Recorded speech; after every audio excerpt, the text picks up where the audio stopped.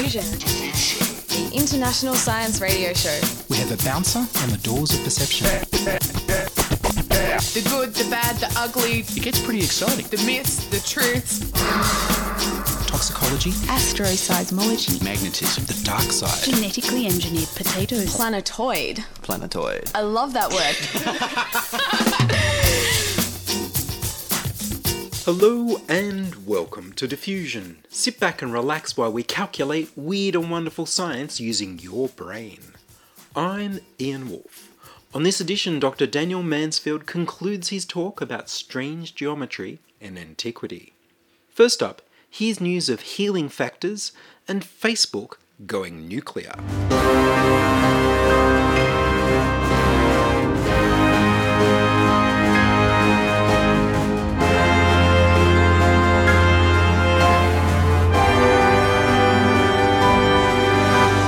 Muscle regeneration. A team from the Australian Regenerative Medicine Institute at Monash University have discovered that a protein called nicotinamide phosphoribosyltransferase in zebrafish stimulates the growth of muscle stem cells, leading to healing. When used in mice suffering from muscle damage, the protein healed their muscles significantly. The zebrafish stem cell stimulating protein, nicotinamide phosphoribosyltransferase, corresponds with the human protein visfatin. The researchers plan to trial muscle regeneration therapies based on visfatin. Visfatin works by activating CCR5 receptors. These receptors are part of the immune system. People with a particular mutation in part of their CCR5 receptor gene are immune to HIV. CCR5 receptors are also involved in cancer growth, and there are CCR5 receptor therapies for HIV that are being trialled as anti-cancer therapies. Visfatin works with the NAD plus nicotinamide adenine dinucleotide system, which is part of cellular energy use and repair, by helping cells make nicotinamide mononucleotide NMN, which then becomes NAD+, as part of a scavenging recycling system that the cell uses to make more NAD+. When we tear a muscle, stem cells inside the muscle repair the problem. We can see this happening not only in severe muscle wasting diseases such as muscular dystrophy and in catastrophic limb injuries, but also in our day-to-day lives when we pull a muscle. When we age and become frail, we lose much of our muscle, and we also have a reduced amount of NAD+ in our cells to regenerate and heal that muscle. The Monash researchers use zebrafish because these fish are quick to reproduce, easier to experimentally manipulate, and share at least 70% of their genes with humans. Zebrafish larvae are transparent, which allows the scientists to watch regeneration in living muscle. When the researchers studied how a zebrafish heals from damaged muscle, they saw that a group of immune cells called macrophages moved to the injury, covered it, and stimulated the growth of muscle stem cells, which regenerated the muscle and healed it. Previously, it was believed that when macrophages go to the site of an injury, they just clean up debris. In zebrafish, they saw 8 different macrophages, but just one type of macrophage was stimulating the muscle stem cells to grow and multiply. A closer look showed that these macrophages were releasing the protein nicotinamide phosphoribosyltransferase. To find out if this was all the macrophages were doing differently, they tried removing these macrophages from the fish and then adding that protein to the aquarium water. It worked. Muscle stem cells started to grow and promote healing, showing that the protein took over for the missing macrophage. They saw an increase in NAD+ as the muscles healed. The Monash team next tried placing hydrogel patches containing visfatin into mouse models of muscle wasting disease. It completely healed the muscle and returned normal movement, even after severe muscle trauma.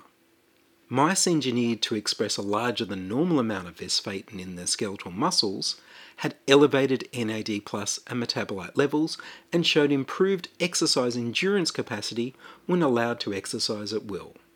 In another experiment, the team found that giving mice nicotinamide mononucleotide, NMN, helped their skeletal muscles heal in the same way as giving them visfatin, which makes sense as visfatin makes NMN. This is strong support for Professor David Sinclair's research on NMN treatment to restore youthful body repair to older people. Perhaps a visfatin drug may get the NMN where our cells can make the most use of it for healing and regeneration, and be more effective at reversing aging than taking an NMN supplement. The papers were titled, "Macrophages Provide a Transient Muscle Stem Cell Niche via NAMPT Secretion," and "The Effect of NAMPT Deletion in Projection Neurons on the Function and Structure of Neuromuscular Junction in Mice," both published in the journal Nature. And the paper "Skeletal Muscle Overexpression of Nicotinamide Phosphorybosyl Transferase in Mice coupled with Voluntary Exercise Augments Exercise Endurance," published in the journal Molecular Metabolism. Corporations attack! Last week, Facebook blocked Australians from using links in posts and deleted all of their old Facebook posts that included links, while blocking emergency services and community support groups. It was a preemptive strike, clumsily executed, against the Australian government's proposal that Facebook and Google should pay for the profit they make from Australian news extracts that they show with links. The Liberal National Party government doesn't really care about journalism. They care about getting extra cash for their biggest party donor, billionaire Rupert Murdoch. News Corporation is losing money on newspapers and cable TV. After a week of Facebook restoring emergency services and rape crisis and community groups and such, Facebook and the government changed the legislation together and passed their new version. The revisions mean that Facebook and Google don't pay everyone who's providing news that they profit from. Instead, they pay who they like, as much as they like. Anything they pay for news is 100% tax deductible. So in the end, it's a fancy way for the Australian government to bribe Rupert Murdoch into pro-Liberal National Party propaganda and party donations by giving taxpayers' money to the billionaire. Here's an honest government ad from the Juice Media. Hello, I'm from the Australian Government with a message from our Prime Minister. In the digital age, our favourite media monopoly is suffering. It now has to compete for ad dollars with tech platforms. As firm believers in the free market, we can't let the market get away with this, so we've come up with a way to tilt it back in favour of this giant tumour. Introducing the News Corp Bargaining Code. Because we can all agree that Facebook is the problem. It's become too powerful, pays all taxes, promotes fake news, and then it tried to bully us. Your government. We can't let such power fall into the hands of this billionaire. That power needs to stay in the hands of this billionaire who's become too powerful, pays all taxes, promotes fake news, and bullies your government. News Corp Bargaining Code. The News Corp Bargaining Code recognises that traditional media is struggling. As advertisers shift to Facebook and Google, thousands of journalism jobs have vanished, many of them in regional areas. Sure, we could fix this by taxing tech giants and investing the revenue into quality journalism, but then we'd have to close tax loopholes, and we can't do that to our friends. Plus, it means we'd end up with quality journalism, and if we want more of that. So instead, we came up with a law to make Facebook and Google prop up mega news corporations by making them pay for news content linked to their platforms. Will that help our ailing media? The code doesn't ensure the revenue will go to journos instead of shareholders, and we don't really give a shit. The only reason we're doing this is to keep our propaganda department in business. News Corp Bargaining Code. The best part of the code is that instead of trying to fix what people don't like about big tech, it encourages traditional media to get in on the action. That's why rather than introducing stronger privacy laws to prevent your data being mined by these guys, the code lets these guys mine some of that data too. It also gives them access to changes to the algorithm, which means our friends will have inside knowledge that lets them optimize their content for clicks and ad revenue. And we all know that's what the world needs. More corporate clickbait bullshit. In short, the code aligns the interest of big media and big tech, thereby ensuring that they have a shared interest in destroying human civilization for profit. News Corp Bargaining Code. Of course, not all media will benefit from the code. Smaller publishers and independent journalists and YouTubers won't have access to these perks, making it harder for them to compete and survive. Which is great for us here at the Australian government, seeing as many of those smaller publishers, independent journalists and YouTubers just so happen to have become very good at exposing the of the Liberal government. News Corp Bargaining Code. So as you can see, it's a win-win. Big media gets propped up, big tech avoids being broken up, and big get re-elected because we'll have silenced our critics. The loser, as always, is you. Authorised by the Liberal government. You can support the Juice Media to make more honest government ads at patreon.com/thejuicemedia.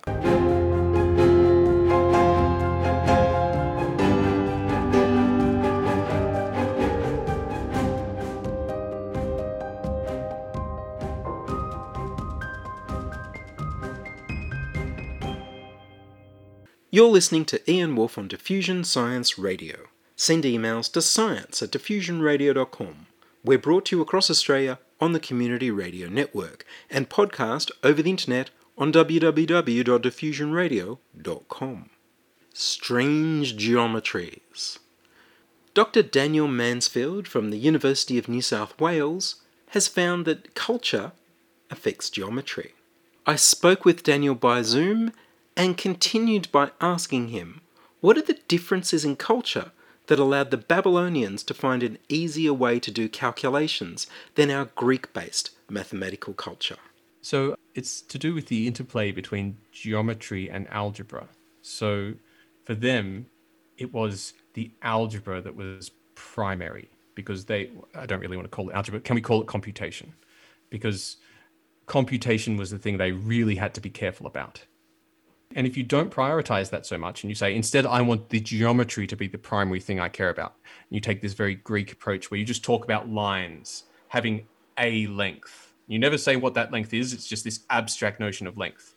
Then you never have to worry about the actual computational framework you're working in because you don't actually do the computations. So you can talk about length in this abstract sense as the Greeks would, and then you don't have the problem of ever having to compute something. So I think that's where it comes from, that the Greeks had this rather abstract approach to geometry and the kind of computational reality of these objects that the Babylonians were acutely aware of was dismissed or lost.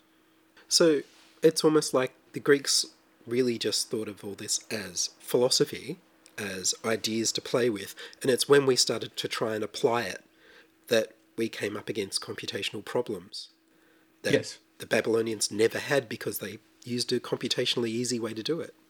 For them, it was always the computation came first. There was never that stage of philosophy where we thought, I should be able to have rectangles of any imagining. They said, no, you can have these rectangles. Here are your handful of rectangles. I like to imagine they even had them like made of wood and they carry around with them the rectangles that they would use and talk about them.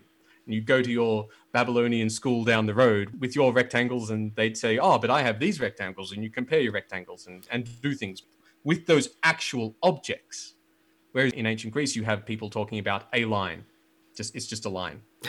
How long is the line? Don't ask those questions. It's just the line. Its length is its length.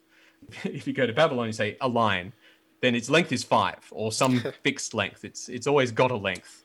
They've probably got it in front of them. It's not abstract at all. So they always know how long a piece of string is. The piece of string is fixed, yes, and it's probably one of those nice numbers like 5 or 4, not 7. 7's, they don't like that one. That's a bit tough for them. So they'll avoid numbers like 7. So should we be adopting some of these easier ways to compute, these easier ways to work out geometry? I think there's a place in the world for that kind of thing, particularly in an environment where your computational abilities are very constrained. So I like to think of, say, you've got some deep space probe that doesn't have a lot of power to work with. Every floating point computation just uses a relatively obscene amount of computational power. maybe we could avoid all that by adopting this Babylonian approach and just program the probe to avoid things like dividing by 7, because that takes a lot of energy, and instead rewrite the programs to have this more Babylonian approach. Interestingly, when computers were first created, they used this same Babylonian approach. And then the IEEE floating point standard came along and said, actually, no, you can't do it any which way. You have to do it this particular way. And floating point arithmetic all of a sudden became very expensive. But the original way of doing the arithmetic in the original Babylonian way was actually computationally just ridiculously fast, which is why the original computers were made that way. Yeah, unfortunately, we don't do it that way anymore. It's a compromise. I should say it's a compromise, because the Babylonian way is very fast, but you can only get so far with it. You can't do everything you might want to do. For example, divide by 7.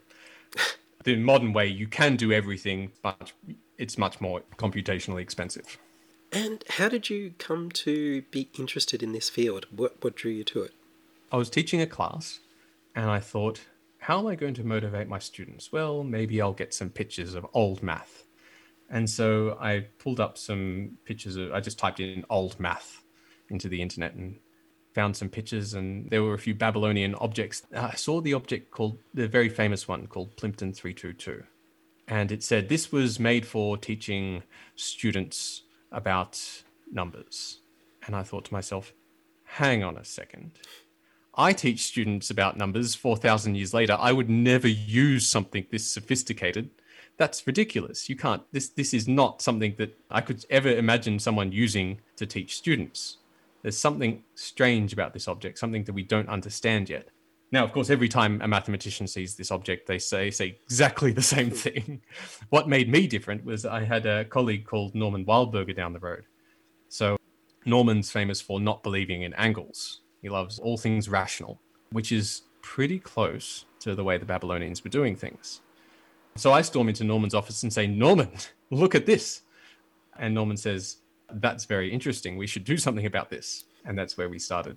And so if people wanted to follow in your footsteps and have a career looking at exact sciences in antiquity, what would they study? How would they go about it? What would they study? Akkadian. So you'd need to study a bit of the language. There's loads of fabulous books out there. So I definitely recommend Jens Heurup, Lengths, Widths and Surfaces. That's one of the best books out there. It's very readable, contains loads of pictures and wonderful geometric examples, and really shows you that you can do geometry without modern algebra. See, we think geometry and algebra are very closely intertwined, and one is just, they're two sides of the same coin. And then you've got this Babylonian approach, which does geometry in a completely different way with no algebra whatsoever. And you really have to rewire your brain to think about what they're doing, because it's just so wonderfully different, which is fantastic, because the way maths is approached in school is as this universal language. There is one way of doing things. There's one correct answer. And of course, we believe that because that's the way it's presented. There's just one geometry, essentially just one way of looking at geometry in modern mathematics. And it takes something from a completely different culture to be able to show us that actually that's all just a cultural perspective on mathematics. And it can be really different depending on where you're standing. There's a famous quote that says, God created the integers, all else is the work of man. And I used to believe that, and now I just believe it less and less, because the Babylonians were able to do maths and they didn't believe in any of those negative integers, and they didn't believe in zero. So that statement's less than half true. Maybe just the counting numbers, 1, 2, 3, 4, and so on. Maybe they're the fundamental objects, and everything else we just made up. It's just culturally determined. You're talking about the cultural aspects, and I was thinking of the Voyager tablet that's supposed to have the universal language of mathematics. Yes. Is that something that would be a bit harder to decode than we thought because it's so culturally based? Yes. We might have overestimated just how universal mathematics is, especially sequences of prime numbers. Like I've heard of people blasting sequences of prime numbers out into space because they think the aliens will pick that up because prime numbers don't occur in nature. Well, who's to say they understand prime numbers? The Babylonians certainly didn't. So to them, it won't necessarily look like something that people have created. It won't necessarily look special. It won't necessarily catch their attention. And then, of course, you have Malcolm Turnbull's famous quote. The laws of mathematics are very commendable, but the only law that applies in Australia is the law of Australia. Well, mathematics is very culturally dependent, so maybe I've never seen a successful attempt to legislate laws of mathematics. It has been tried before, notably in the States. I think they tried to legislate the value of pi. They did. To be a rational number. Yes. So that would be a different kind of mathematics. If you said pi was this value, then you'd branch off your own special kind of Australian mathematics where, that might be more difficult than was anticipated. Yes. So did the Babylonians understand pi? They had their own kind of pi. They would use the approximation pi equals 3 for all things involving circles and the ratio of a circle's circumference to a diameter. And of course, we know that's not true exactly, but 3 is a divisor of 60 and it's very neat and easy for them to work with. Interestingly, this value also occurs in the Bible. It's in the Book of Kings where you've got someone building, I think it's a cauldron full of molten metal, and it's got a certain circumference and a certain diameter. And if you divide the circumference by diameter, you get exactly 3. And so people often make fun of this phrase that, oh, isn't that silly? Pi is not 3. Well, if you look at the time and the approximations to pi that were being used at the time, this is just what people were saying at the time. This is the appropriate approximation that was used 4,000 years ago. And I bring this up with my engineering students and I say, the Babylonians use pi equals 3. And I get a snicker out of them. And I say, well, what do you think pi is? 3.14, sir. It's like, oh, la-di-da. 4,000 years more of civilization. You've got pi down to 2 more digits than they did. It's not like we're not that much better. So when did we start using the one we were taught at school was 22/7? Couldn't tell you when that one came. No. Doesn't matter. It's a pretty good it's a good approximation if you can divide by 7, that is. Yes. Which the Babylonians didn't do. No, that wouldn't be on. So that's a good approximation, but not something they could wield. Do we know if the Babylonians had secret messages? Not so much secret messages, but because so many people were illiterate, you couldn't tell what someone was writing. And so what you do is you get someone to write a contract. And of course, say you're illiterate, so you have no idea what the contract says. Maybe at the time it seems all fine, and you might have someone else who is literate making sure that the contract is good. But what's to say that someone couldn't then go change that contract? Because the clay's all wet, so someone could just say, aha, that wasn't 12 oxen, that's 11 oxen, and steal an oxen from you. So what they do is they write the contract, and let's say that all the witnesses there and saying, this is a good contract, this is what happened. They then seal it. So they get more clay and just make this clay envelope around the contract.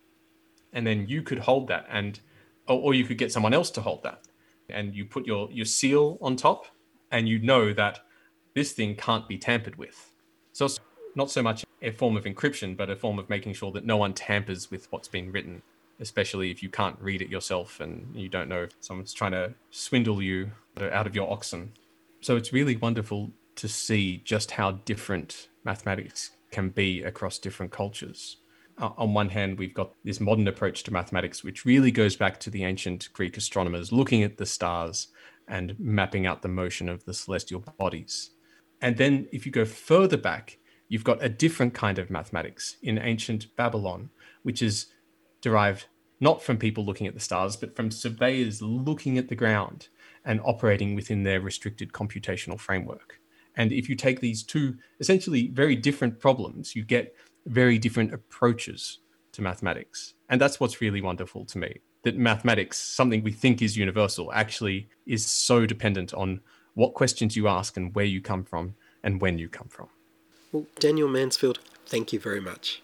No worries. That was the second and final part of my interview with Dr. Daniel Mansfield about the ancient Babylonians' strange geometrical system based on a base 60 counting system. Dr. Mansfield will be speaking on the geometry of the ancient Babylonians at the Frontiers of Science Forum on the 12th of March 2021 at the Concord Golf Club. If you come along on the night, I'll be running the question and answer. The Frontiers of Science Forum is run by the Australian Institute of Physics and the Australian Chemical Institute. And that's all from us this week on Diffusion. Are you a scientist, artist, biohacker or maker who'd like to be interviewed about your work? Would your company like to sponsor Diffusion? Send your contributions, opinions, helpful suggestions and donations to science@diffusionradio.com. That's science@diffusionradio.com. Please rate Diffusion Science Radio on iTunes. Tell your friends. Follow me on Twitter @IanWolf. The news music was Rhinos theme by Kevin MacLeod of Incompetech.com.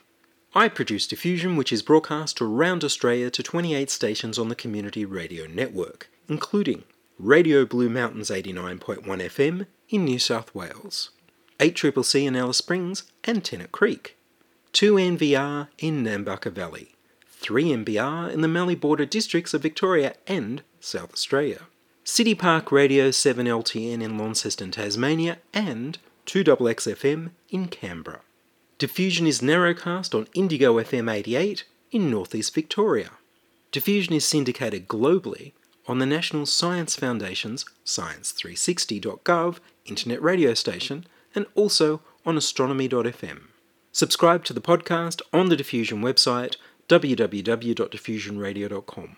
That's www.diffusionradio.com, and check the website for links, photos and videos about this week's show. If you enjoyed the show, you can explore more than 1,000 previous episodes archived on diffusionradio.com, where the shows are labelled by keywords, so you can focus in on the stories you want to hear. Make a donation through paypal.me/IanWolf, or join my patrons at patreon.com/diffusionradio. I'm Ian Wolf. Join us inside your audio device of choice for more science wondering next week on Diffusion Science Radio. Science is fun. It helps you to learn, to know, and to appreciate. When you study science, you may go on field trips. You discover the marvelous interrelationships between all living things. You learn to read the history of the Earth as it is written in rocks and fossils. You find out what makes things tick, everything from a molecule to a living organism. In the study of science is found the most useful and satisfying knowledge of man. Knowledge of his physical world, its past, its present, and its future. And in your moments of relaxation, now and in the years to come, you will find the study of science leading you into fascinating pursuits. Photography, collecting. Why study science? Study science because you will find in the study of science a richer, more rewarding life.